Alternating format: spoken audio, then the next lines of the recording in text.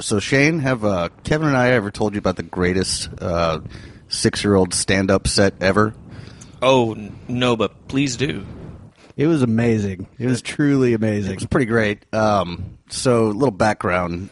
For her birthday last year, Kevin's lovely daughter received a little pink PA and amplifier. And it's a grandparents' gift. Your grandparents like to give the parents or the grandkids gifts that can be loud and can be used over and over again. And so essentially, my kid has a microphone. Yeah, in the house, stuff that'll have the parents shaking their fists at the grandparents. Anyhow, so Kevin's daughter gets up and does a couple of bars of "Twinkle Twinkle Little Star." Everybody politely claps. It was a moving moment, and then this is after a full the Thanksgiving meal and whatever, and so everybody's had a little around. wine or whatever. We're watching football, and anyway, what's his name, Kevin? His name is Grayson, and he's 6 years. He's kind of like it's like a CPA trapped in a 6-year-old's body. Like he's not particularly funny. I believe the term I heard was sober as a judge. Typically, yeah. Okay. Yeah. He's a very somber he's Kevin's 6-year-old. wife's sister's son. Yes. So anyway, he gets up and he's ready to tell some jokes. So he gets on the mic, and first one he does is the classic Pete and repeat. I'd heard like sort of going to the store or whatever, but he had a little twist on it. It's like Pete and repeat are in a boat. Repeat falls out. Who's left? And we're all like, well, Grayson, that would be Pete. And he's like, oh, wait. Hang on. He goes, all right, Pete and repeat are in a boat. Pete falls out. Who's left? And we go, repeat. And he goes, yep. Amazing. By this point, Ryan is laughing so hard that I think we're going to have to take him to the hospital. Yeah, and Grayson is he's kind of figured out that he's not quite sticking the landing, but he's still getting a good reaction from the crowd. He's killing. He just doesn't know why. Yeah. And so then he switches up the joke up again. He's like, Pete and repeat are in a boat. Repeat falls out. Who's left? And somebody goes, well, Pete. And he's like, uh-huh. And so this went on. Film this? No, I wish to God we had. By this time there's wine involved. Yeah, and what was the other one that he said? Because, hang on. Oh, it was knock knock. Who's there? The interrupting cow. Interrupting cow who? And Moo. the set kind of went on like that. It was like if he had intended to bomb, like it was the kind of you could never do that set as a 40-year-old. Yeah, like you'd just die on the vine. But as a 6-year-old with no appreciation for comedy, I don't know. It sounds like some Andy Kaufman shit. It was fucking Dada as hell. Yeah, it was pretty I'm gonna great. get that kid a fucking age. Well, and I think some of it is in the bloodlines. His older sister, when she was that age, used to tell absurd knock knock jokes that were like, knock knock, who's there? She's like door, and you'd be like, door who? And she'd be like, orange. And people are like, I don't know what the fuck that was, but tell me another one. So anyway, but yeah, it's a good time was had by all, and I think he's off the circuit now, sadly. Well, that's too bad. So we should probably introduce today's show, which I would like to say that I picked. Are you proud of that? Before, do we yeah. want to get into it, or do we want to play the theme music? Let's play some theme music. This is Somebody Likes It.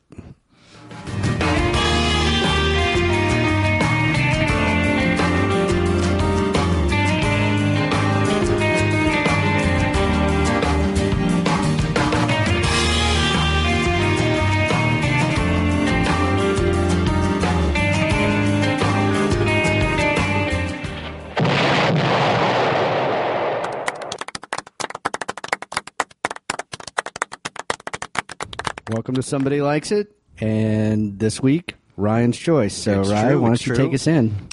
So I chose for this week's selection, really only for one reason, and it'll soon become apparent, but I chose High Notes by Hank Williams Jr. Yes. Not typically the sweet spot of my musical oeuvre, but when we were contemplating beginning this podcast, Shane had the bright idea to have each of us go off and write down a bunch of records that we'd like to perhaps cover. So I had a few beers and sat down, and as I was worming my way through the internet, I noticed that good old Hank Williams Jr., a.k.a. Bo Cephas, has a cover of Norwegian Wood by the Beatles. Yeah, when you sent me the list, I loved how, accepting this album, everyone, you had the artist and then you had the album, and then like you just flipped your shit on this one. You were like, did you know that there's a Hank Williams Jr. album with Norwegian Wood on it? Like you didn't even bother to go find out what it was called. You were just so excited about that fact. So it's true, and my curiosity was piqued, and basically the die was cast at that point. I think it's fair to say this is a departure from other records that we've covered. I think that would be safe to say. Well, it's going to be the first country one, right? Yeehaw! Goddamn right, man. Yeah. Well, I'd like to say I'm looking at the cover right now, and this is how I knew I was going to enjoy this one. He's wearing I think a satin windbreaker. It strongly resembles the Bandits jacket. Burt Yeah, it looks like some sort of like satin? racing, Smokey like the you'd be Bandit. in a car driving really fast. He's got a big ass shit-eating grin on his face, and then off just in the distance randomly, but it has to be there on purpose. There's a private jet, Yeah. and it's just on a desk. It's like I'm a good old boy, but I'm rich. Yeah. And none of this makes any sense, by the way, because it says Original Classic Hits, Volume 8. There's no Volume 1 through 7. I don't know if they're talking about his first... this is his 9th overall album. Oh, it's his 8th album. Okay. So, I'm guessing that's what that means. But yeah, but it makes no sense. And then also, it makes it sound like as though it were, High Notes makes it sort of sound like it's a greatest hits. But that same year, he released Hank Williams Jr.'s greatest hits, and none of these songs are on that, and a lot of these songs, this is the first album that it's just all really confusing to me. Well, and I think it would be fair to say that Hank Williams Jr. at this point in his career was prolific. Man put out a shit ton of records. Like there were like 2 a year for a while. And some of them arguably, like there's some covers on here, and there's even exempting, he covers one of his dad's tracks too. Mm-hmm. So he wasn't penning the whole thing or performing the whole thing that was all his own original material. But anyway, it was. I will say that much like Shane had said with the Courtney Love record, I waited the longest to listen to this one. So I was like, because once it gets in there, you're like, God knows if like one night I'm going to be trying to go to sleep, and I was like, that motherfucker won't get out of my head. So hopefully that won't be the case. Well, you lucked out because these are some pretty not shitty songs. Well, they're just a little forgettable. Yeah, they're forgettable. That's a good way to put it. Completely forgettable. And this is two things. I'm hoping they're forgettable. Well, the only one that I will get to that in a second. Two things that I want to say real quick. So I'm on their. On the Wikipedia page for this album, comparing it to Hole that you just brought up, if you go off to the lower right-hand side of the page, it'll show reviews of the album, like which publication and reviewed it and how many stars they gave it. And with Live Through This, there's like multiple, and they're all really good. This has got one, and it's 2 stars. And then there's nothing on the page. It basically just has the track listing, perfunctory information about what this record is, and then the chart performances, and that's it. And that just sums up this album to me in a nutshell. It's not even 30 fucking minutes long. It is some lazy ass shit. No, it's really lazy. And the thing that I actually went back and I found, like, I don't know if this was originally like some microfiche, like old library type bullshit, but I found an old copy of Billboard magazine from like right after this record came out, and it was like it just got this sort of cursory mention in the country and western section. But the thing that I actually found most interesting was that there was a Nashville ad agency or like publicity company that had a picture of a holster with a phone in it. Because nice. I was like, that's the era that we're talking about here. That's perfect. Yeah. Here one thing to say about this is that this is, I don't know if this denotes quality or not, but this album it went gold. But Well, and it hit number 3 on the country album chart. yeah, but what I'm saying is it was certified gold. But the next album he released that same year is his highest selling album of all time, and it went over 5 times platinum.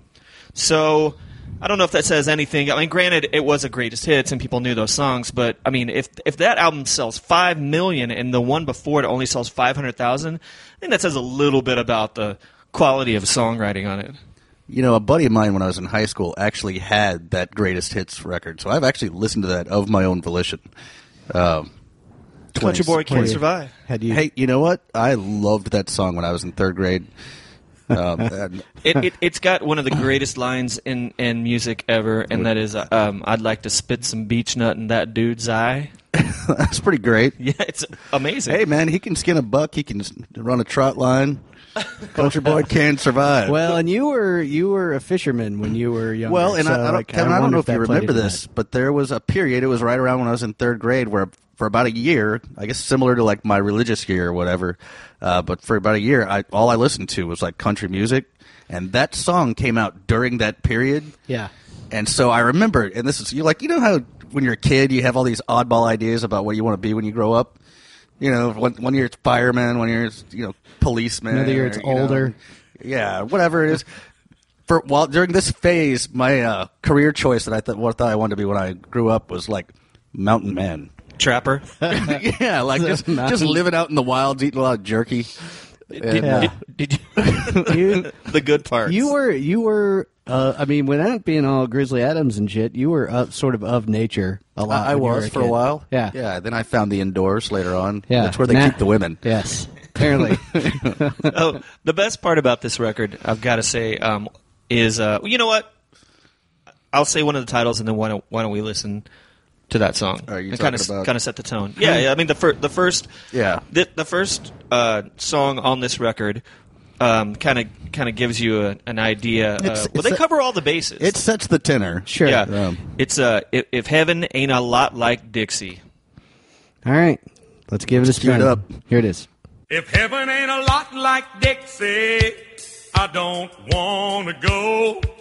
If heaven ain't a lot like Dixie, I just as soon stay home.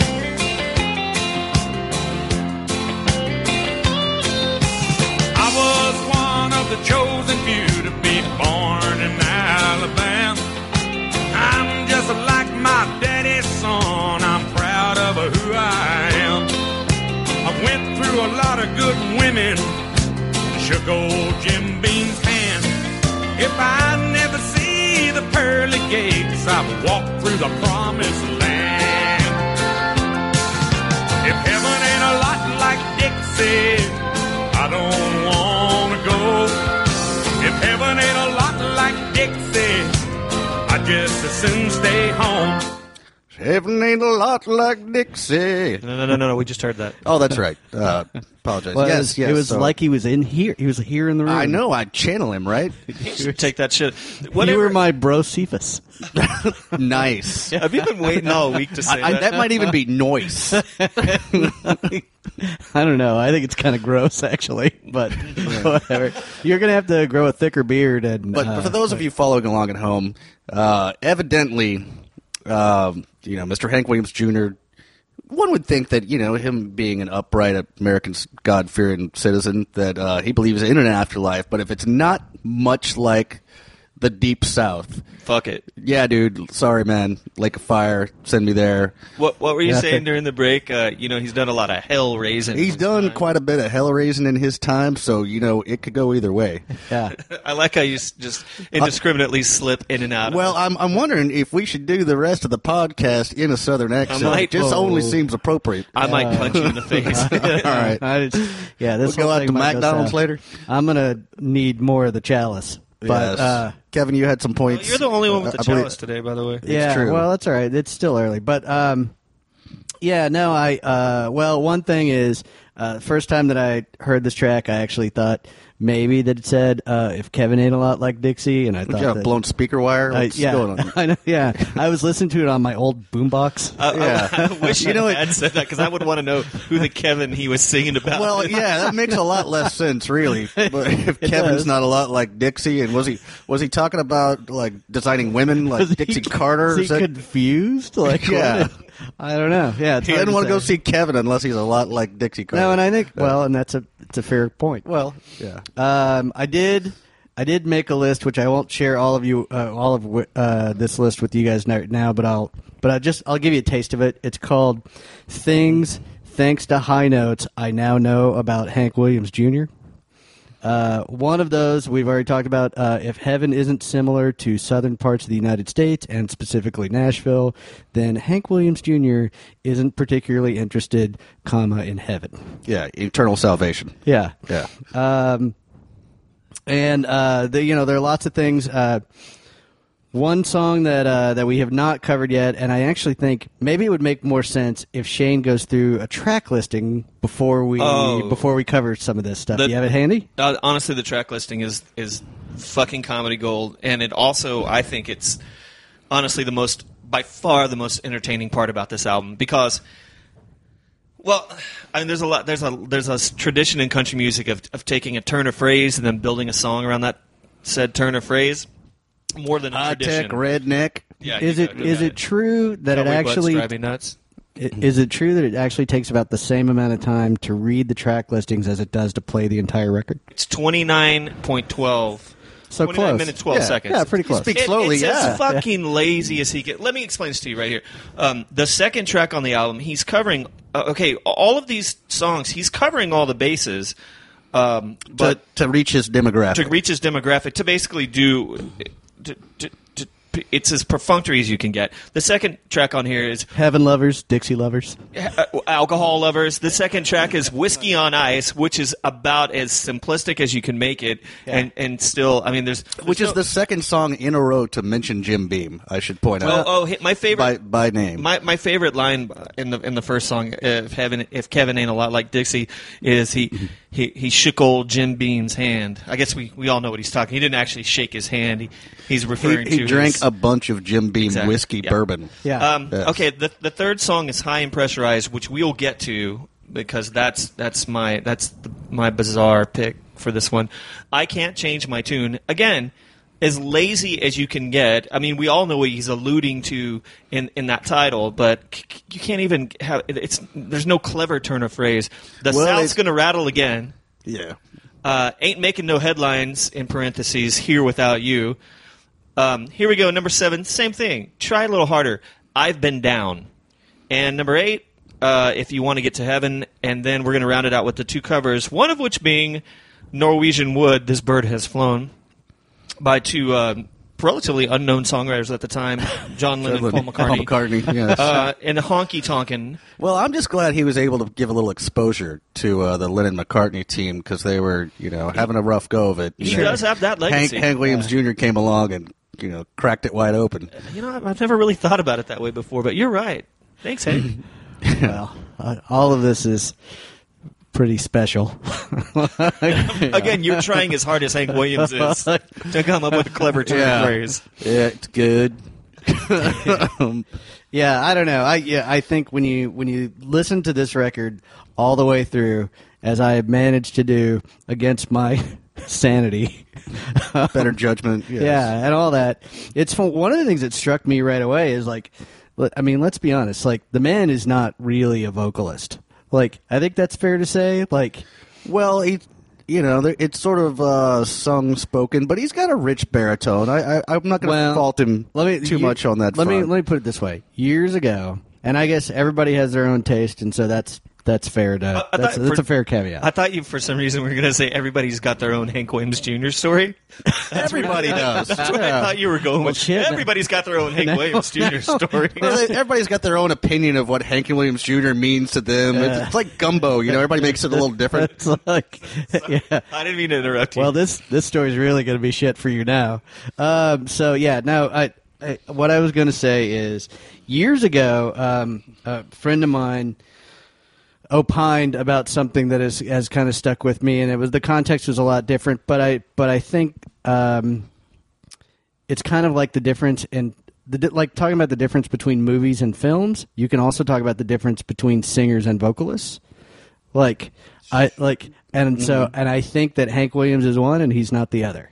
That's my personal take, and I think there are times when he sounds like he's right in his range and his wheelhouse, and I don't just necessarily just mean like what he can actually, like the notes he can actually reach, but also like where it sounds like his type of voice is actually appropriate. Well, Ryan's right. I mean, he does have a rich baritone. That's the first thing that came to mind when you were saying that earlier. But some of that, it's not just in his wheelhouse. Some of it is an affect, for sure. If you go back and listen to A Country Boy Can't Survive, which was on the subsequent album, Greatest Hits. I think it was on the album before for the first time. But, I mean, part of that is what Ryan was saying. It's sort of sung, sort of spoken. I mean, that's an affect, for sure. He's doing that on purpose. Right. Yeah, So he's not George Jones singing. But I think some of that is... Because, he started out... When he started out, he was basically... he was aping his father's act. Well, he wasn't just aping his father's act. He started out as an impersonator. His mom had him doing all of Hank Williams' songs. So, and Hank Williams, I mean, nobody's going to accuse him of being a slouch in the vocal department. He's definitely got a reedy, much higher voice than Hank Williams Jr. And maybe actually that Jr., since he could sound so close to his dad, maybe that low baritone was his way of drawing a line in the sand and stepping over it. Right, yeah. He fired his mom at some point, took charge of his career, and started doing, the all my rowdy friends are settling down. Well, and some of that, songs. I think, but though, is also indicative of that time in country music. Like, he specifically name checks all the outlaw country guys. And I've been to the Country Music Hall of Fame in Nashville, which if any of you ever get a chance to go, it's really great. It's really great. They do a terrific job, but there's a teeny tiny sliver of it that is related to outlaw country music, and it's clearly that's where the establishment is, and then they can't ignore it because Willie and Waylon and it sold more Sure, records sure. than any other faction of country music Yeah. in the late 70s, Yeah. from the Christopherson mid-70s to the Sure. Yeah, but it's interesting, and I do think that it's a Hank Williams trick to name check some of those guys, which he also does on this record. Oh, We'll yeah, talk about that. That guy is an establishment Republican. Yeah, it's all a farce. It's completely an act. Well, he seems to be constantly branding himself. This is what I am. I do this. This is what I like. Yeah, I like to drink. I like to raise hell. Not really sure exactly what that entails. There's not a lot of subtlety. Well, and when we were Yeah. talking about it before, that was the thing that I mentioned to you guys, which is that much like when Ryan talked about how the Beastie Boys are always screaming at you, don't just quit yelling at me. I feel like that's kind of what he does here. I like this. I don't like that. Here's this other thing. Also this. It's kind of like Yeah. that. yeah, and if you had any doubt, more of this. Yeah. And Jim Beam. just realized what word I've been searching for. There's the Conquistador? Elegant. Thank you both. I'm going to file those away for future reference. No, imagination. There's a lack of imagination. There's a complete. He's hitting all the bases here. If you read the titles, again, the titles, the ones that are good are the most important. The most amusing part of this, the most entertaining part of this album. But I mean, there's such a lack. Whiskey on Ice. Okay, we get what that song's going to be about, but make it stand out in some way. He goes on to say in the song, I like my whiskey on ice, I like my women on fire. Oh, okay. And that's essentially all he fucking says. Well, and if you break that down scientifically, all right, if the women are on fire and you have your whiskey on ice and you're like, oh, I should put her out, and you pour that out on her, that's alcohol. She might still burn. So I'm just saying. She probably will burn. She I was probably just will thinking burn. how great it would be if actually he was a really complex songwriter and his management team had to bring him back to the reservation no, let's bring that down Sort a of little like bit. That's not really what we're going for. Like Phil Hartman's Reagan thing on SNL, where he's the where mastermind. he acts like an idiot in public, and then they close the door. And he's I thought you were going to say, I guess I'm just reading in what you guys are saying today before you say it. My brain is working really fast. I thought you were going to say, if he were a really complex songwriter, but it was so complex. It was like a Zen Buddhism kind of thing, and we just didn't get it. we can't We had instilled grasp. We had some higher level shit right here. Yeah, because clearly on Hank Williams Jr. week, it's going to be a lot about Zen Buddhism. Yeah. You never fucking know, man. The guy recorded Norwegian Wood. Ryan, since you picked this one, would you like to say a few words about it, or say a few words about some specific tracks? Well, okay. I think the next one that I definitely want to get into, and it's a little bit nostalgic for me, for reasons that are soon to become apparent, is I've Been Down, which, again, perfunctory song title. I mean, it's as lazy best. as you can get. Yeah. But, man, I was kind of sold as soon as I heard blew my last $20 on an Oilers football game. That's the opening line of the song. Kevin, did you have a note about this one? Yeah, I do have a note about this one. Hank Williams Jr. lost a bet on the Houston Oilers. Betting on the Houston Oilers was probably his first mistake there. I say that as somebody who grew up rooting for that team. As did I. Also, Hank Williams Jr. didn't care for Reaganomics. These days, he apparently doesn't care for Obama. Perhaps he just doesn't like presidents. It's a flip-flopper. Oh, wait. On the Hank, real quick, I want to read something. Okay. Talking about how he was he's been politically involved with the Republican Party. For the 2000 election, he redid his song "We Are Young Country" to "This Is Bush Cheney Country." Again, a brilliantly imaginative. Oh line. yeah, absolutely. Flip the script there. He in 2008 at a rally in Virginia Beach for Republican presidential nominee John McCain, he performed what originally was a family tradition, which is a song about. Actually, you know what? That song is a brilliant song. It is. I like kind of it. a Tradition brilliant is song. brilliant. And yeah. Well, don't that lose was your all- lose your train of thought. No, but I do want to mention like something that Shane and I had touched on last week is that listening to this record, all it did was put like other better Hank Williams Jr. songs in my head, where I'd be like thinking about them as I went through my week, rather than any of the rote, boring shit on this one. Yeah. But It's so boring. anyhow, It's really like Hank Williams Jr. light compared to some of it's his Hank other Williams Jr. paints by numbers. Yeah. And then, okay, so he when he played at that rally in Virginia Beach, he changed his song originally. It was a family tradition to the very imaginatively titled McCain Palin tradition. It's a McCain Palin tradition. And one other thing I want to say real quick, where we were talking because you're going to get back on this and talk about his hatred of Reaganomics or whatever. He's talking about, and I don't want to talk politics too much. This is just all of a sudden he's comparing the president and the House Speaker playing golf to Hitler playing golf with Netanyahu. And then he said something else, and then he starts talking about the Three Stooges. I mean, the guy, he's mixing metaphors. He's all over the map. I don't think. I was going to say I don't know how deep of a thinker. I don't know that Hank Williams Jr. thinks things all the way through. I don't think before he says them in I don't think public. he's had to, and I don't think he's bothered to. But also, but follow me here for a second. Perhaps that's falling just in line with the Zen Buddhist thinking. He's reducing things to their simplest parts that I just mentioned. He may be somebody we can all learn something from. Or he might just be like a crazy redneck. Or It's probably the crazy redneck part. But somebody with some Jim Beam connections. It's true. I wonder if they're paying him. Perhaps. I mean, he's brought him up in 2 different songs, and What do you want to play next? I actually want to listen to "I've Been Down," and I think Shane had something he wanted to play. oh, sorry, after that. But yeah, like listen to a little bit of "I've Been Down," if not just for the little nuggets of wisdom that start the song off. So let's do 30 seconds or so with "I've Been Down." All right, here it is. I've been down. Blew my last $20 on a Oilers football game. I only lost by half a point. Nothing ever goes my way. Reaganomics and plastic people making good luck hard to find. All this stuff that's going down really got me down this time. I've been down, but not this far before. I've been kicked around, but never out the door. I've been down,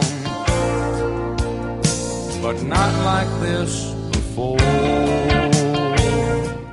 So that's a little bit of I've been down, and evidently he had, blew his last $20 on an Oilers football game. And later on in this particular narrative, I would like to point out that he robbed a liquor store with, quote, my daddy's army gun, which might be a little bit of creative license. I'm not aware of Hank Williams Sr. Spending time in the military, but, He seems like he would have been bad at it if he had been in the military. Well, he was kind of fucked up all the time, if I'm not mistaken. Yeah. Skinny. Yeah. Yeah. Writing sad country songs, like that's not morale. Can I just comment on this one thing? What a bizarre the song he talks about in the whole song. How we talked earlier about how Hank Williams Jr. is a little bit confused. Owing to his hatred of Reaganomics in the song and whatever else. But I'm going to point out one point where he's particularly confused, and that is he didn't spend his last $20 betting on a Houston Oilers football game. He spent his last $20 on a ticket to the fucking game. No, I think he went and he had a couple of beers, and that was it. But he wasn't. That's really not thinking things through. That's not like a song where he's I like, have $20. I got $20. I'm gonna gamble on this game, and then he might have lost. I'm gonna turn it around. Right, exactly. Yeah. No. He's just gonna go watch some fucking football. Do you think that that's where the Learjet was going? It may have been To the Oiler game? Yeah. They're like, He put $20 worth of gas in the Learjet. I was gonna say if he spent his last $20 in cash in his wallet on that ticket. And how long ago was this that a ticket to an NFL game was $20? I mean, Well, what year did this come out? 82. 82, and the Oilers were. I can tell you because I'm old that the Oilers were terrible in 1982. Terrible, like Was that the Oliver Luck era? might have been the Oliver Luck era. We won't delve too much into that, but I will say that like this was around the time when they stay with me. They won about a game a year or two, and at a time when our mother went to an Oilers game and read a book. Like, because that was where she could get the most quiet. That sounds about right. Yeah. So, anyway. And you remember what would happen, and we won't go down this rabbit hole too much, but you remember what would happen, like, in the local community and the news and whatnot when they actually would win a game? Yeah, no. It was like they'd won the Super Bowl. people would be setting cars on fire. Yeah, I mean, it was... I can't believe it. Pandemonium, yeah. Are cats dogs? So that actually that helps that helps it make a little more sense to me now. I think he went and spent his last $20 and went and watched the Oilers play because he's like, I want to go see some sorry sacks of shit that have it worse than me. Oh, Well, maybe. he would have been right there. Yeah. Well, and in which case, maybe he's a genius. Like, I We've don't already know. determined he might be Or at least a savant. Yes. a Buddhist, a Zen Buddhist master. So I do want to point out, I actually went to Hank Williams Jr.'s Facebook page earlier today. Please. Yeah. And Both Facebook. either he can't remember know to what stay in first person because sometimes he refers to himself in the third person, or there might be someone else behind the wheel. Oh, God, I seriously hope he's Karl Malone and talks Well- about himself in the first and second and third person all the time. Well, no, those are both very plausible. But speaking of, I don't think that it's too far off to have him talk about himself in the third person, and I'll tell you why. I'm going to read you a little bit about a song that he wrote and released. Well, I don't know that he wrote it, but I do know that in it, well, the name of the song is "If the South Would Have Won," and in this song, he runs for president of the South, and I'm only assuming that he was actually elected. So if he's writing an alternate history. An alternate historical ballad and casting himself as the hero in his own name, I think it might be plausible that he'd slip in and out of first and third person in his Wikipedia page or Facebook page. Okay, so this song it's a reference to a Southern victory in the Civil War. The song proposes Southern holidays honoring Elvis Presley, Lynyrd Skynyrd. Thank God Lynyrd Skynyrd finally got their own fucking holiday. It's long overdue. Yeah, it is. Sure. Yes. And Patsy Cline. Hank Williams Jr. would run for president of the South. He would place the Capitol in Montgomery, Alabama, honoring his father, Hank Williams Sr., with his image on the $100 bill. He also implies that in the current United States, drug dealers are not prosecuted and killers get off free, and calls for swift executions instead. So if you're dealing a little bit of pot on the corner, President Hank Williams Jr., he wants lethal injection. Execution. Yep, which makes complete sense. Don't you think? Which might be a little bit of hypocrisy. I almost said hypocrisy, which would actually be high hypocrisy. Hey, no. Because by his own admission, the gentleman has enjoyed his share of, shall we say, recreational pharmaceuticals. Well, sure. One of the notes that I have here makes note of the fact that Hank Williams Jr. is keen on keeping his mind on you, lady. Although all of this marijuana, apparently obtained from Acapulco, makes that tough sometimes. Still, he perseveres.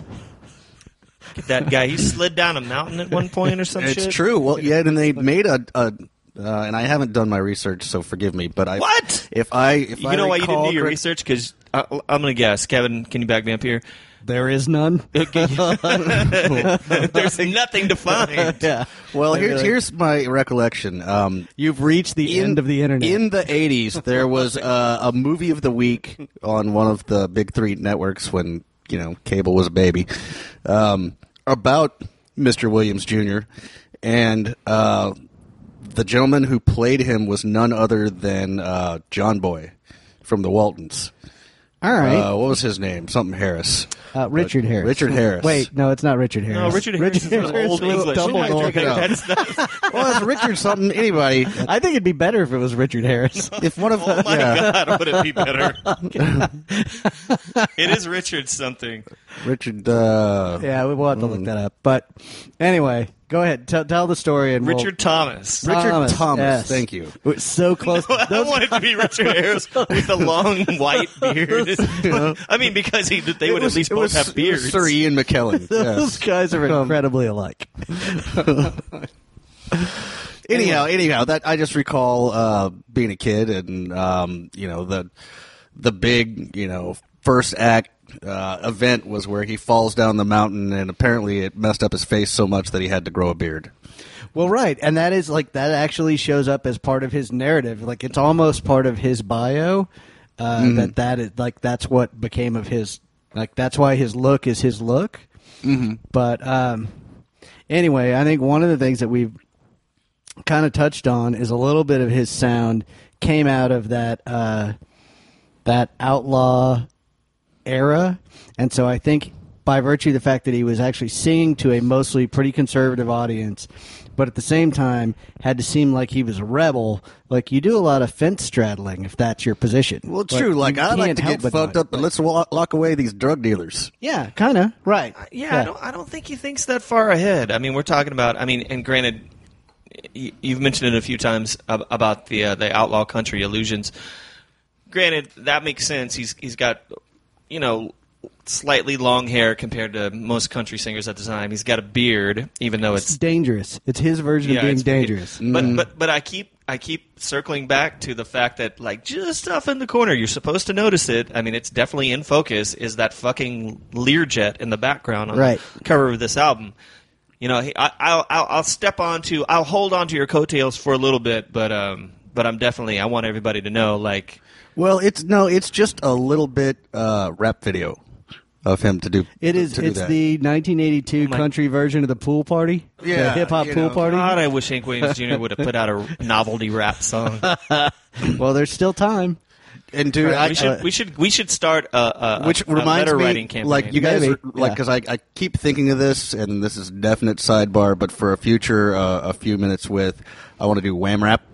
Which I don't know if oh my guys god, no remember. idea what that is. Well, the band Wham did a rap song, yeah, and it's great. I mean, you want some real authentic hip hop? Go to George let's Michael. not go way down the rabbit hole on that because that sounds like amazing comedy. Okay, let's bottle it. I want to talk about this for a second. I keep talking over and over again about how.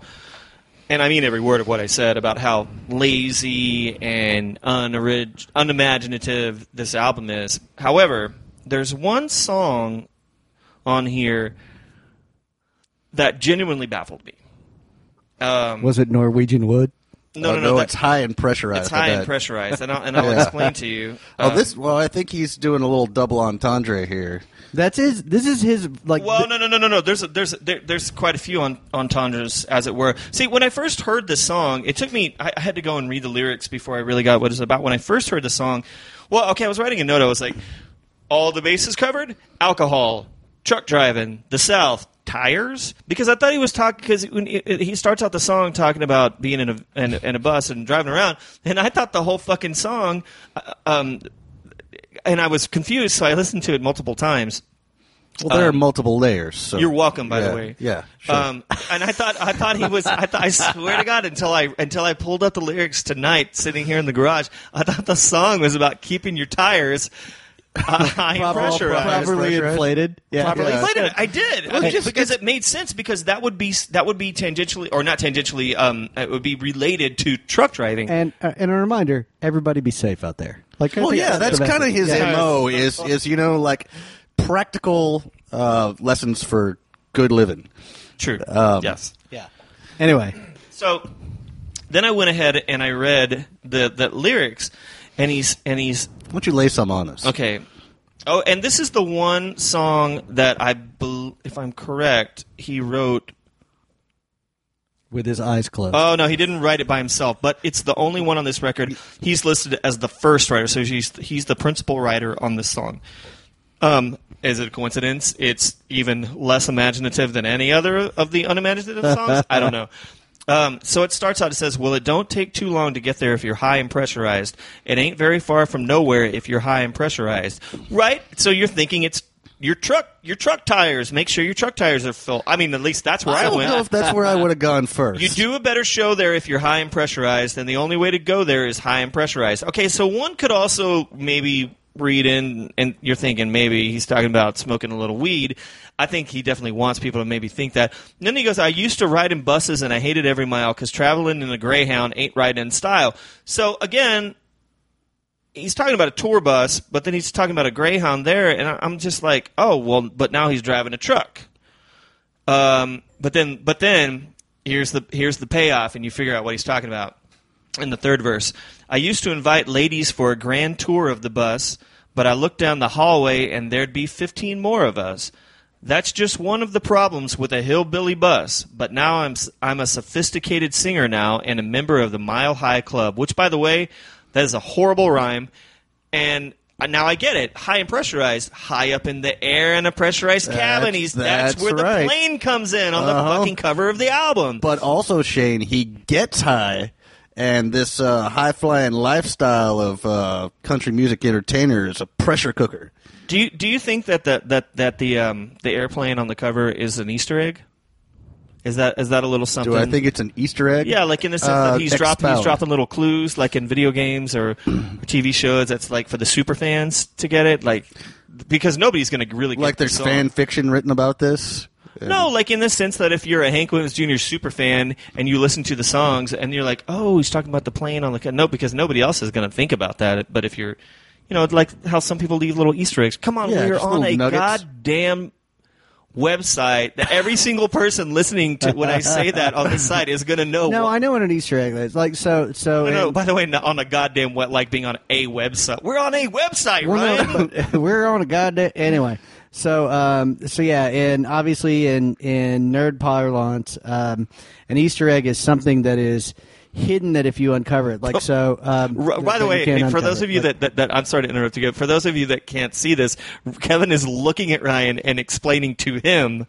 I've never heard the term. They are other locked. than- Their gazes are locked. I'll give you an example. So without naming companies, a company that I used to work for, when they rolled out their iPhone app, there was a deal where if you could shake it, and it didn't come with instructions but the word got around that if you shook it, it would do something different than the app in addition to what the app was normally supposed to do, and so that's called an Easter egg. And So it's like a viral marketing little. It's a reward thing it's a for- special bonus that you Yeah. get if you like do a little bit of digging or you're kind of more of a fanboy. Yeah, like That's say, the deal. like if you were into a show like say Lost, and like a few seasons down the line, there was just a little reference to something that happened that only people that really knew the show or watched it would know. It's just like a little thank you. Yeah, don't get me started on that show because I'm not talking about that show. I know. It's just an example. it of- was appropriately named. Is all I'm going to say because I was fucking lost by the end of that thing. All right. Well, anyway, so here we go. So I think we're kind of getting to a place where. I'd like to listen to some High and Pressurized. I think we should. All right, are we doing it? Yeah, do it. yeah. I want to do it. All right, high and pressurized. Everybody, fasten your seatbelts. It don't take long to get there if you're high and pressurized. It ain't very far from nowhere if you're high and pressurized. And you do a better show there if you're high and pressurized. And the only way to go there is high and pressurized. Now, I used to ride in buses and I hated every mile. Cause traveling around in a Greyhound ain't riding in style. Cause the damn thing was always broke down and the tires would all go flat. I've always been against bussing, cause bussing ain't where it's at. It don't take long to get there if you're high and pressurized. It ain't very far from nowhere if you're high and pressurized. And you'll do a better show there if you're high and pressurized. And the only way to go there is high and pressurized. So if you're wondering, that was High and Pressurized by Hank Williams Jr. And one of the things that strikes me about this song, Ryan, I'll throw this to you, is that I do think that this guy spends a lot of time trying to craft anthems. And I think we've mentioned a couple of times when he's succeeded. Sure. But you know, like he swings, that guy tries to get a home run every time. And I think this Right, was like he- something he wanted to get in the zeitgeist. He's not batting 1,000. No, he is not. Swing and a miss. But you picked the song. Well, actually, Shane. no, no, I I picked the picked record. the song. Shane picked Shane, the tell us. song. No, on I the record. found this song to be profoundly confusing. Oh, how? Well, in that, like I said, once I got here tonight and started reading the lyrics, it's because originally when I listened to it, the Mile High Club stuff. What is wrong with my mouth? The Mile High Club stuff. I didn't hear that line, and I thought the song was about truck driving.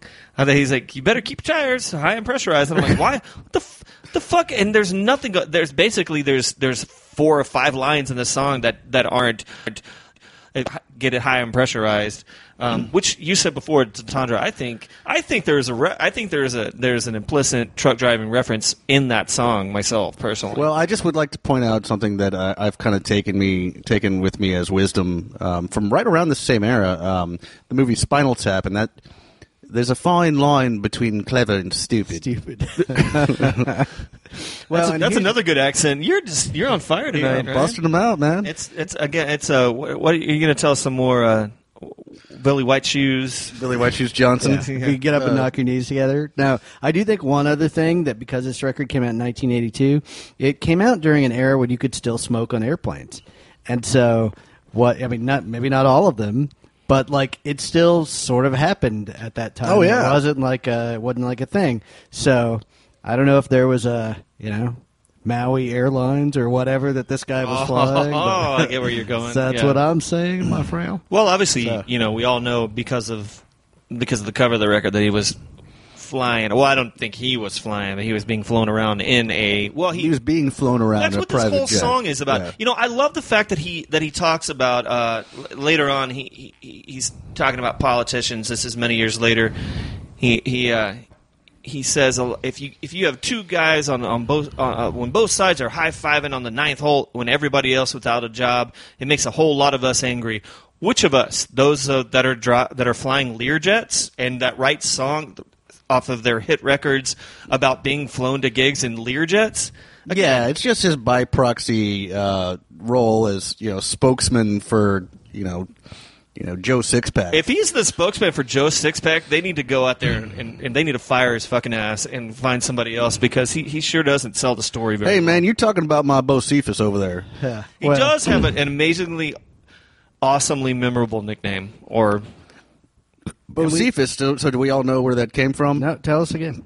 No, it was the name of a ventriloquist. His father gave it to him, but it was the name of a ventriloquist dummy on, I believe, it was on a country, like either radio or TV Like show. Grand but Ole Opry thing? It might have been Grand Ole Opry, but it's somewhere on his Wikipedia page. Grand Ole Opry comedian Rod Brassfield's Ventriloquist dummy, yes, was apparently this like cartoonish idiot dummy called Bocephus. And Thanks, Dad. Yeah, so his dad, starts calling his little ruggerat Bocephus, and Well, and God knows that they'll kids will drive you to that sometimes. Well, I And imagine, yeah. Clearly, in Hank Williams' case, some drinking. But Oh my God, I'm just waiting for one of these weeks when you're going to work in some kids album, some SpongeBob SquarePants. dude, it's early yet. What's like time flies. But anyway, I do think that maybe it's possible that Learjet shows up because he's secretly a pilot. yeah, you may be reading in just a touch. Yeah, He's a double agent. Yes, He's got. If you go back and look on the cover here, he doesn't have a. He's got that shit-eating grin like, check this shit out, y'all. yeah. Hey, man, I'd like to add another. that plane behind me, that's mine. Yeah, I'd like to add another random Hank Williams Jr. insight that I learned from listening to this record. Let's see here. Well, we've talked about the fact that he does prefer air travel, often as opposed to buses. Was there backlash from the bus people about this record? Yeah, I think the Greyhound lobby, pushed Came through down some. swiftly. That's right. They put the hammer down, came through with some legislation, anti-Bocephus legislation. We haven't talked about this. Is there a hammer that big? Well, that's what she said. Captain Rod. I do want to mention this, if for no other reason than to just say the song title out loud again. The song "The South's Gonna Rattle Again" was written by Vince Emerson, Jody Emerson, and Wild Bill Emerson. Oh, all the Emersons. Oh, yeah. Yeah. They've got all the Emersons. You know what? All them. I have fully formed. Emerson, Lincoln, Pictures Palmer, of I them believe, in my was head. involved in that one. I want Wild Bill Emerson to be an Emerson. Well, and I do think they had to kick him out and get the sound of the music was going in a place they didn't really want to go. And this is one of those deals too, right? Where this was a big thing that happened a lot during that era, where they just name check other country stars and work them into the song, and that becomes part of their thing. And it's and people listen to it like, oh yeah, I like that guy. yeah. Yeah, like the dude that did Luckenbach, Texas. He's like, let's go to Luckenbach, Texas with Willie and Waylon and the boy. Never met any of them, and had never been to Luckenbach, Texas. But before. he was a way of getting radio play. Tell you that. He sold a lot of damn records. Who was the band that did a cover of a Rolling Stone? I've literally. Does anybody remember who did that? The song cover of the Rolling Stone. Well, yeah. That's. They- I like our duet. They they literally wrote that so they would get on the cover of Rolling Stone magazine, and the fucking shit worked. Yeah. Where are they now? I don't know. Shane's finding out for us right Yeah, now. I'm This finding is a out. great podcast. Oh right now. no! It totally. No. Oh, so Shane mistyped. There was still partial. There was part of the former search, so it came out. Who played John Boy of the Rolling Stone? God, I hope you got How many results are there? Who of the Rolling Stones would be considered John Boy? If When I made the John Boy of the Rolling Stone, it just says of the Rolling Stone, and then it says cover of the Rolling Stone, and looks like Shel Silverstein wrote the song Dr. Hook and the Medicine Show. Did you know that Shel Silverstein also or Stein, I'm not quite sure, he also wrote Boy Named Sue? I did not know that, but it doesn't surprise me. He had a love of the cocaine. Well, he also did cartoons in Playboy, which not everyone knows. I would love- I children's author. bet he knew. He did know. Yeah. I'd love to go back and tell He's cashing those checks. 10-year-old Shane and Ryan, whenever we're being read some of his From Where the Sidewalk Ends, some of those poems. The Giving Tree. And, Yeah, in our 5th grade class. Hey, you want to know some other fun stuff about Shel Silverstein? Steen? I don't Cocaine. know. Cocaine, boobs. You know, Nudie magazines. Speaking of, well, I'll just say when I last time. Well, it's not the last time, but used to be. We would take my wife and I would take a trip to New York about once every other year because she lived there for a little while, and this part's not necessarily interesting to everybody. That's true. But thank you. But This is my friend Shane. He's kind of a dick. yeah, exactly. Yeah, who likes lyrics now? Anyway, but there was supposed to be like a really great dessert restaurant that was called. I think it was called what I remember at the time was that it was called Chocolicious, and we couldn't find a listing for it, so we just Googled it, and that's Chocolicious? That is a terrible idea. Yeah, that takes you down a little Like that is the different worst corner of the idea. internet than maybe you were thinking of. I was like, oh no, that's nobody wins. So anyway, but we are getting back to Well, I've just got a couple things I want. What else do you want to add? Well, I just perfunctory, and that word keeps coming up here, but just touching bases. So track 8 on this 10-track, slightly under half-hour record is "If You Want to Get to Heaven," which I wrote in my notes. Gist, and this is a quote from the song, "You've got to raise a little hell," which I'm not certain if that's a necessarily perfectly salient strategy to find your just reward in the afterlife, but that's what Mr. Hank Williams Jr. The advice he has for you. So if you want to get to heaven, kids, you've got to raise a little hell. So I love how he references heaven in not one but 2 songs on this 29-minute. I wonder if there's a lot of Jim Beam in heaven. Oh yeah, he references Jim Beam quite. Maybe a bit as Jim Beam himself is in heaven. Well, one would imagine. Yeah. Like, you know. All right, are we doing that one? No. We're We gonna, gotta- we we're gotta- just touching on that. Now, we haven't talked yet about Well, the and reason why we all came to this record. Well, and all I want to do is quickly touch on the only hit off this record was actually a cover of his father's Honky Tonkin'. So, like, you know, if you're following along at home, just imagine that song, but, you know, updated for, like, obnoxious 80s commercial country. But, yes, the reason that we all came together for this record was that I just could not get past the fact that, you know, this cartoonish character, Hank Williams Jr., you know, took it upon himself to cover Norwegian Wood by the Beatles. So, gentlemen, thoughts?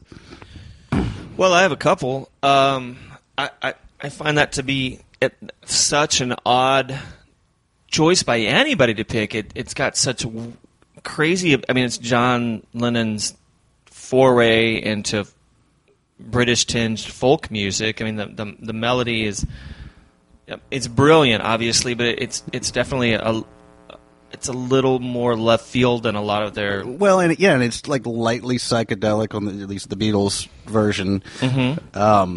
What struck me that I keep thinking is kind of funny is, you know, the parenthetical title of this is "This Bird Has Flown." Well, if you listen to or read the lyrics of this, the bird he's referring to is the chick that he was hanging out at her flat. Yeah. Like, he was hanging out at her apartment, and it's "This Bird Has Flown." So we've got Hank Williams Jr.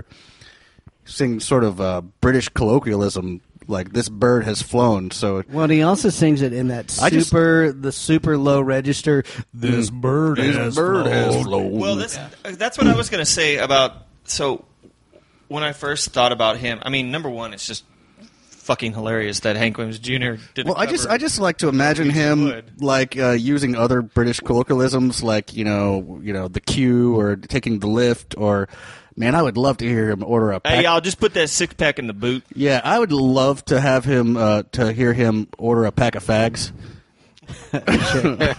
One of the things that I noticed was that he also covered "Honky Tonk Woman" by the Rolling Stones, and that actually seems like a little bit less of a stretch because Sure. he sings about honky tonk so much. Absolutely. But what I imagine to be like the sort of kitten's ball of string on this that he followed was like, okay, well, I can do that one thing from that big British act, and so why can't I do a really delicate number from, you know, Lennon and McCartney that has nothing to do with my wheelhouse? Like, and so I feel like that's how he ended up there. But I also felt like when I listened to that song, that it seemed like he was earnestly trying to get there, and it's just not. It's not. in his he's not repertoire. able to, Like, to seal the deal. No. He gave it a shot. Well, okay, so these were my thoughts after I listened to it. I've heard before a lot of people. I don't know if it's conjecture or if Lennon actually said this, but the last line of the song is, "So I lit a fire, isn't it good, Norwegian wood?" It's essentially, that he's implying that he burned her house down and may have murdered her in the song. Also, but he slows the song down, and the way that he sings it makes me think that he had heard that before, because he essentially turns the song into a murder ballad. I mean, that's interesting. It's funereal.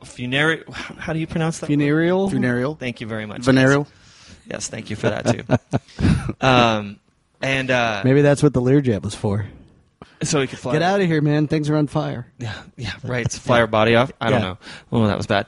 But I really think. I mean, once I listened to it, I listened to it a couple of times, and I was like, I really think this is where he's going. I mean, it's slowed down. He's singing in a really mournful voice. It's oddly menacing. I could see that. I didn't necessarily mind that from it originally, but No. now that you say that, it totally makes sense. I didn't mind it at all. In fact, earlier I was saying my favorite song on the record, of the original songs on the record, was "If Heaven Ain't a Lot Like Dixie," and that's low-hanging fruit. Sure. But I really low-hanging fruit. You are on fire tonight. But I really didn't mind this cover of this song, and it's really, really, really, really, and it's already a pretty slow song, but it's really slowed down, and it makes me every time I listen to it, made me feel like it as though he were turning it into a murder ballad. I did think that it was going to be campy. And I did too. And I don't necessarily think he played it that way. Even if, as fans of the Beatles, we can all agree that, okay, well, it's not, it's not the best rendering of this song ever. Well, it's not always the greatest idea to try to cover, the best fucking band ever. Sure. Yeah. No, I agree. But he didn't do a bad job of. It's not terrible. No, I see what he's going for. And especially, go ahead. I'm sorry, Shane. No. He turned it on its head in a way. It's the only. Ironies abound, but it's the only original thing that he did on the whole record. Really, was take this song and the twist that he made on this song. It was really this incredibly popular song that I'll he give you covered. that. To your point, it's the only real chance that he took. The rest of it is so short and so saccharine. Yeah, it's Hank Williams paints by numbers. You know, Tin Pan Alley. Here's what I do. The thing I cranked out of the factory over the summer. Phoning it in. Well, and we talk about the fact that he put out 2 records a year for a long time, and that he's been super prolific. But then you look at the fact that this clocks in as 29 minutes. Including one song that his dad wrote that everybody knew, and one song that the Beatles wrote that was actually maybe taking a legitimate chance, but still. So that means it's really 8 songs in 6 months. Newish material. Yeah, newish material. And, I love how I still want to go back to this one more time before we stop talking about this. How on the bottom of the album cover it says "Original Classic Hits," which it's just confusing. Yeah, it's sort of like Kevin has magnetic word poetry on out here in the garage in the beer fridge. There's a magnetic word poetry. Those 3 words put together in the way that they are kind of remind me of magnetic word poetry. Oh, sure, yeah. Now I kind of wish that my wife hadn't thrown out all the extra. We had a whole giant trash bag full of really great words, and now nickel for every time somebody told me that. Well, my point being is, we probably had to get rid of him before my kid got old enough to read really well. So that happened. But I love how you still have the word lick. That's the one word on this side. There's some in the front, but on this side that we're just facing, says lick. it just says lick. Yeah, It's like instructions. it's just, yeah. It's like an Alice in Wonderland thing. Yeah, famous last words. Anyway, I will say this, and then Kevin, I do want you to continue, but it just reminded me of that. I used to work with this really just bizarre but funny dude at one of the many restaurants I've worked at, and he walks up to me one night and he goes, "Hey, you know that that Matt over there, on the kitchen line, tastes funny.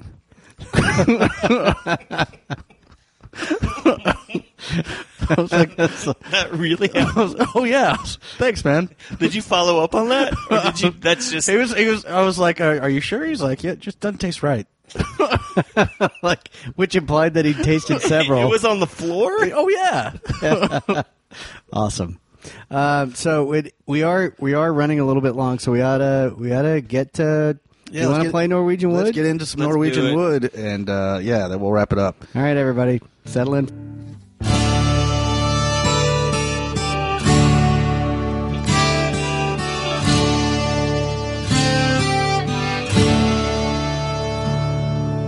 I once had a girl, or should I say, she once had me.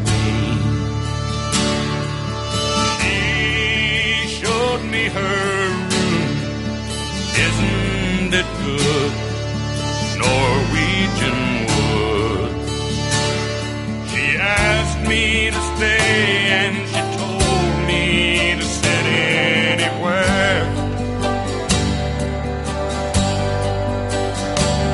I looked all around and I noticed there wasn't a chair.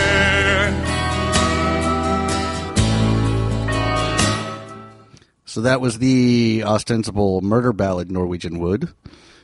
It sounds like that to me. No, and I'm with you. Now that you pointed out, you've kind of flipped it a little bit, and I now I can't not see it. I just thought it was about like IKEA stuff and. Well, really, it's about tire design. pressure. Isn't everything though? Yeah, if you break it all down and take enough meth, Yep. About what? Wait. tire pressure. Oh well, sure. Yeah. Did you say take it off meth? Take enough meth. Oh, taking it. First you take the meth, then you break it all down. Do you remember when John Shupp? This is a friend. Speaking of taking meth and He's an breaking stuff eccentric down. cat. He is an eccentric cat.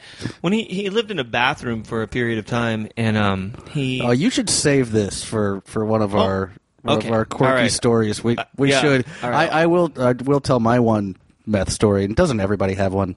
No. I was at a mutual friend of ours' birthday party. I'll just say Stephanie. There's enough Stephanies out there. Shane will know who I'm talking about. She wasn't imbibing in any of that, but her roommate and some of her roommate's friends were. And we stayed up till, 4 or 5 in the morning, as is my wont, as some of you may know. And I was with Bill, our friend, and when we went, I crashed on, the couch, and he got the love seat, and the place... Isn't that a Beck lyric? Probably. Don't divert here. But when we went to sleep, went to couch, the place was trashed. I mean, it looked like somebody's birthday party. Beer cans everywhere, half-eaten pieces of pizza or whatever, just absolutely trashed. Broken plants. But keep in mind that in one of the bedrooms, there are a couple of meth enthusiasts. So we wake up the next day at noon or 1, spotless. I mean, the place was just, it looked like a maid service had gone through. And it had not. I love how, is that a happy meth story? I don't know Well, what no, that is. it's as good as it gets when it's yeah, when it a comes tale to- of meth. Yeah. Yeah. They are known for really enjoying the cleaning process. So, which it does lead me to, and I may have mentioned this, I know I've mentioned it to Kev. I don't know, maybe I haven't told you guys. I do have the entrepreneurial idea of having Tweaker and Sons cleaning. Tweaker and where you only hire meth addicts. Because you can knock out, 8, 9 projects in a couple the hours. sad part is you can only hire him once. Unfortunately, there would be various things missing from the house From each of value. home. Yeah. Let's get out. Let's wrap this get out one of up. that. One of the fortunately for all of us, off topic. One of the things that struck me, circling back to the record, that I thought was particularly interesting is, and we touched on this. Shane mentioned this a little while ago. The cover of Honky Tonkin', or maybe you did, right? One of you guys did. I thought it was interesting that he added this in. I don't. Maybe it's a country thing. Maybe it's a Robert Earl Keen thing where he puts the same song on every record, and I just don't know it. But yeah, what was the take for each of you guys on him covering his dad's track on this I mean, okay, if I'm being cynical, which I oftentimes am, when it comes to certain musical topics, I think it was an obvious ploy to sell some records, get a radio hit, crank it out. One. Yeah, crank it out, move on to the next thing. He certainly has the license to do it, being his father's son. Do you remember when, it wasn't too long after this, maybe 4 or 5 years later, where he did a duet, Tear in My Beer, with his dad, Hank Williams Sr.? Heard about that. Yeah, that was, again, a marketing ploy that did quite well. I think that's what we're going to be left with, the legacy of Hank Williams Jr. It's an enigma. It's very enigmatic. He's a mystery man because on one hand he seems really obviously not that bright, but on the other hand he seems crazy like a fox. It's all true. He's like got his grand master plan. We're all just pieces on his own personal chessboard. It sort of seems like that, but then again, but some of the shit. He's got his own personalized game of Risk that he plays. I mean, he has inserted himself as president of the South in one of his songs. It's true. I want to do this, and I am loath to talk anything political, but I did think it was really kind of interesting that the man doesn't use Twitter anymore, but he took to it for a little while and he tweaked it. He had a Shepard Fairey version of himself that sort of based on the Obama deal. Mm-hmm. So anyway, I think sometimes people stick to what they know and sometimes they don't. And I think one of the things that's been key about Hank Williams' career and probably life is that he sort of started from a place where everybody expected him to know who he was, and he didn't know to figure that out because he had to start his credit, at 3. he did kind of just figure out his own little path or whatever, and he stuck to it pretty hard and fast. But he does hit all of the de rigueur markers on this particular record. Right. It's lazy, yeah. And I find it very interesting that it says on if you read a little bit, if you dig into it a little bit, how this one didn't sell anywhere near as much as his previous or subsequent albums. So again, it says a lot about how God. My page of notes that I was writing about this, the very first one on the top of the page is lazy ass album. So what I was thinking is, by the time I digested this whole thing, my impression was that going into it, he's like, well, want to buy a boat. He bought a plane. Now, are we talking about a bass boat or are we talking about a yacht? No, I'm talking more like pleasure cruiser. Of some there you sort. But he wanted to let it be known that he bought a bass boat. Yeah. Well, yeah. No, Sure. He'd sing about the bass boat, but really he's buying something a little more stately. Well, and here's the thing. Here's the question. Time to crank one out. Would he name the bass boat? And if he named the bass boat, would the name be a country song name? No, it'd be like Bo It'd be a play on Bocephus. Be Bocephus 2. Boat The Boat Cephas. Yeah. Kids, I don't think we're going to do any better than that. Yeah, let's stop with that. Oh, holy That's Boat a good Cephas. one. good Yes. God! All right. We've beaten this topic to death. Okay, so Next week. next week's mine. Yay! And it's something I'm scared. exactly the same. What's that? Something exactly the same. No, it's exactly the same. Ronnie James Dio, Rainbow in the Dark. Rainbow. Ronnie James Dio. Ronnie James Dio. Kevin, 2 weeks. What's yours? So I've been really eager to try and tackle something that's current, and it's not necessarily what we've been doing, but we had so much fun wrestling with Fear Fun, which was just a couple of years old, that I thought, what if we tried to, high five or undercut or anything in between, something that was new. And so I'm gonna let's take a swipe at Ty Siegel's Metamorphosis. I am down. 2 weeks from now. Okay. Yeah, sounds good to me. Okay. All right, kids. So what have we been doing? Talking about Hank Williams Jr. High notes. On what's the show name? Somebody likes it. Somebody likes it. See y'all next week.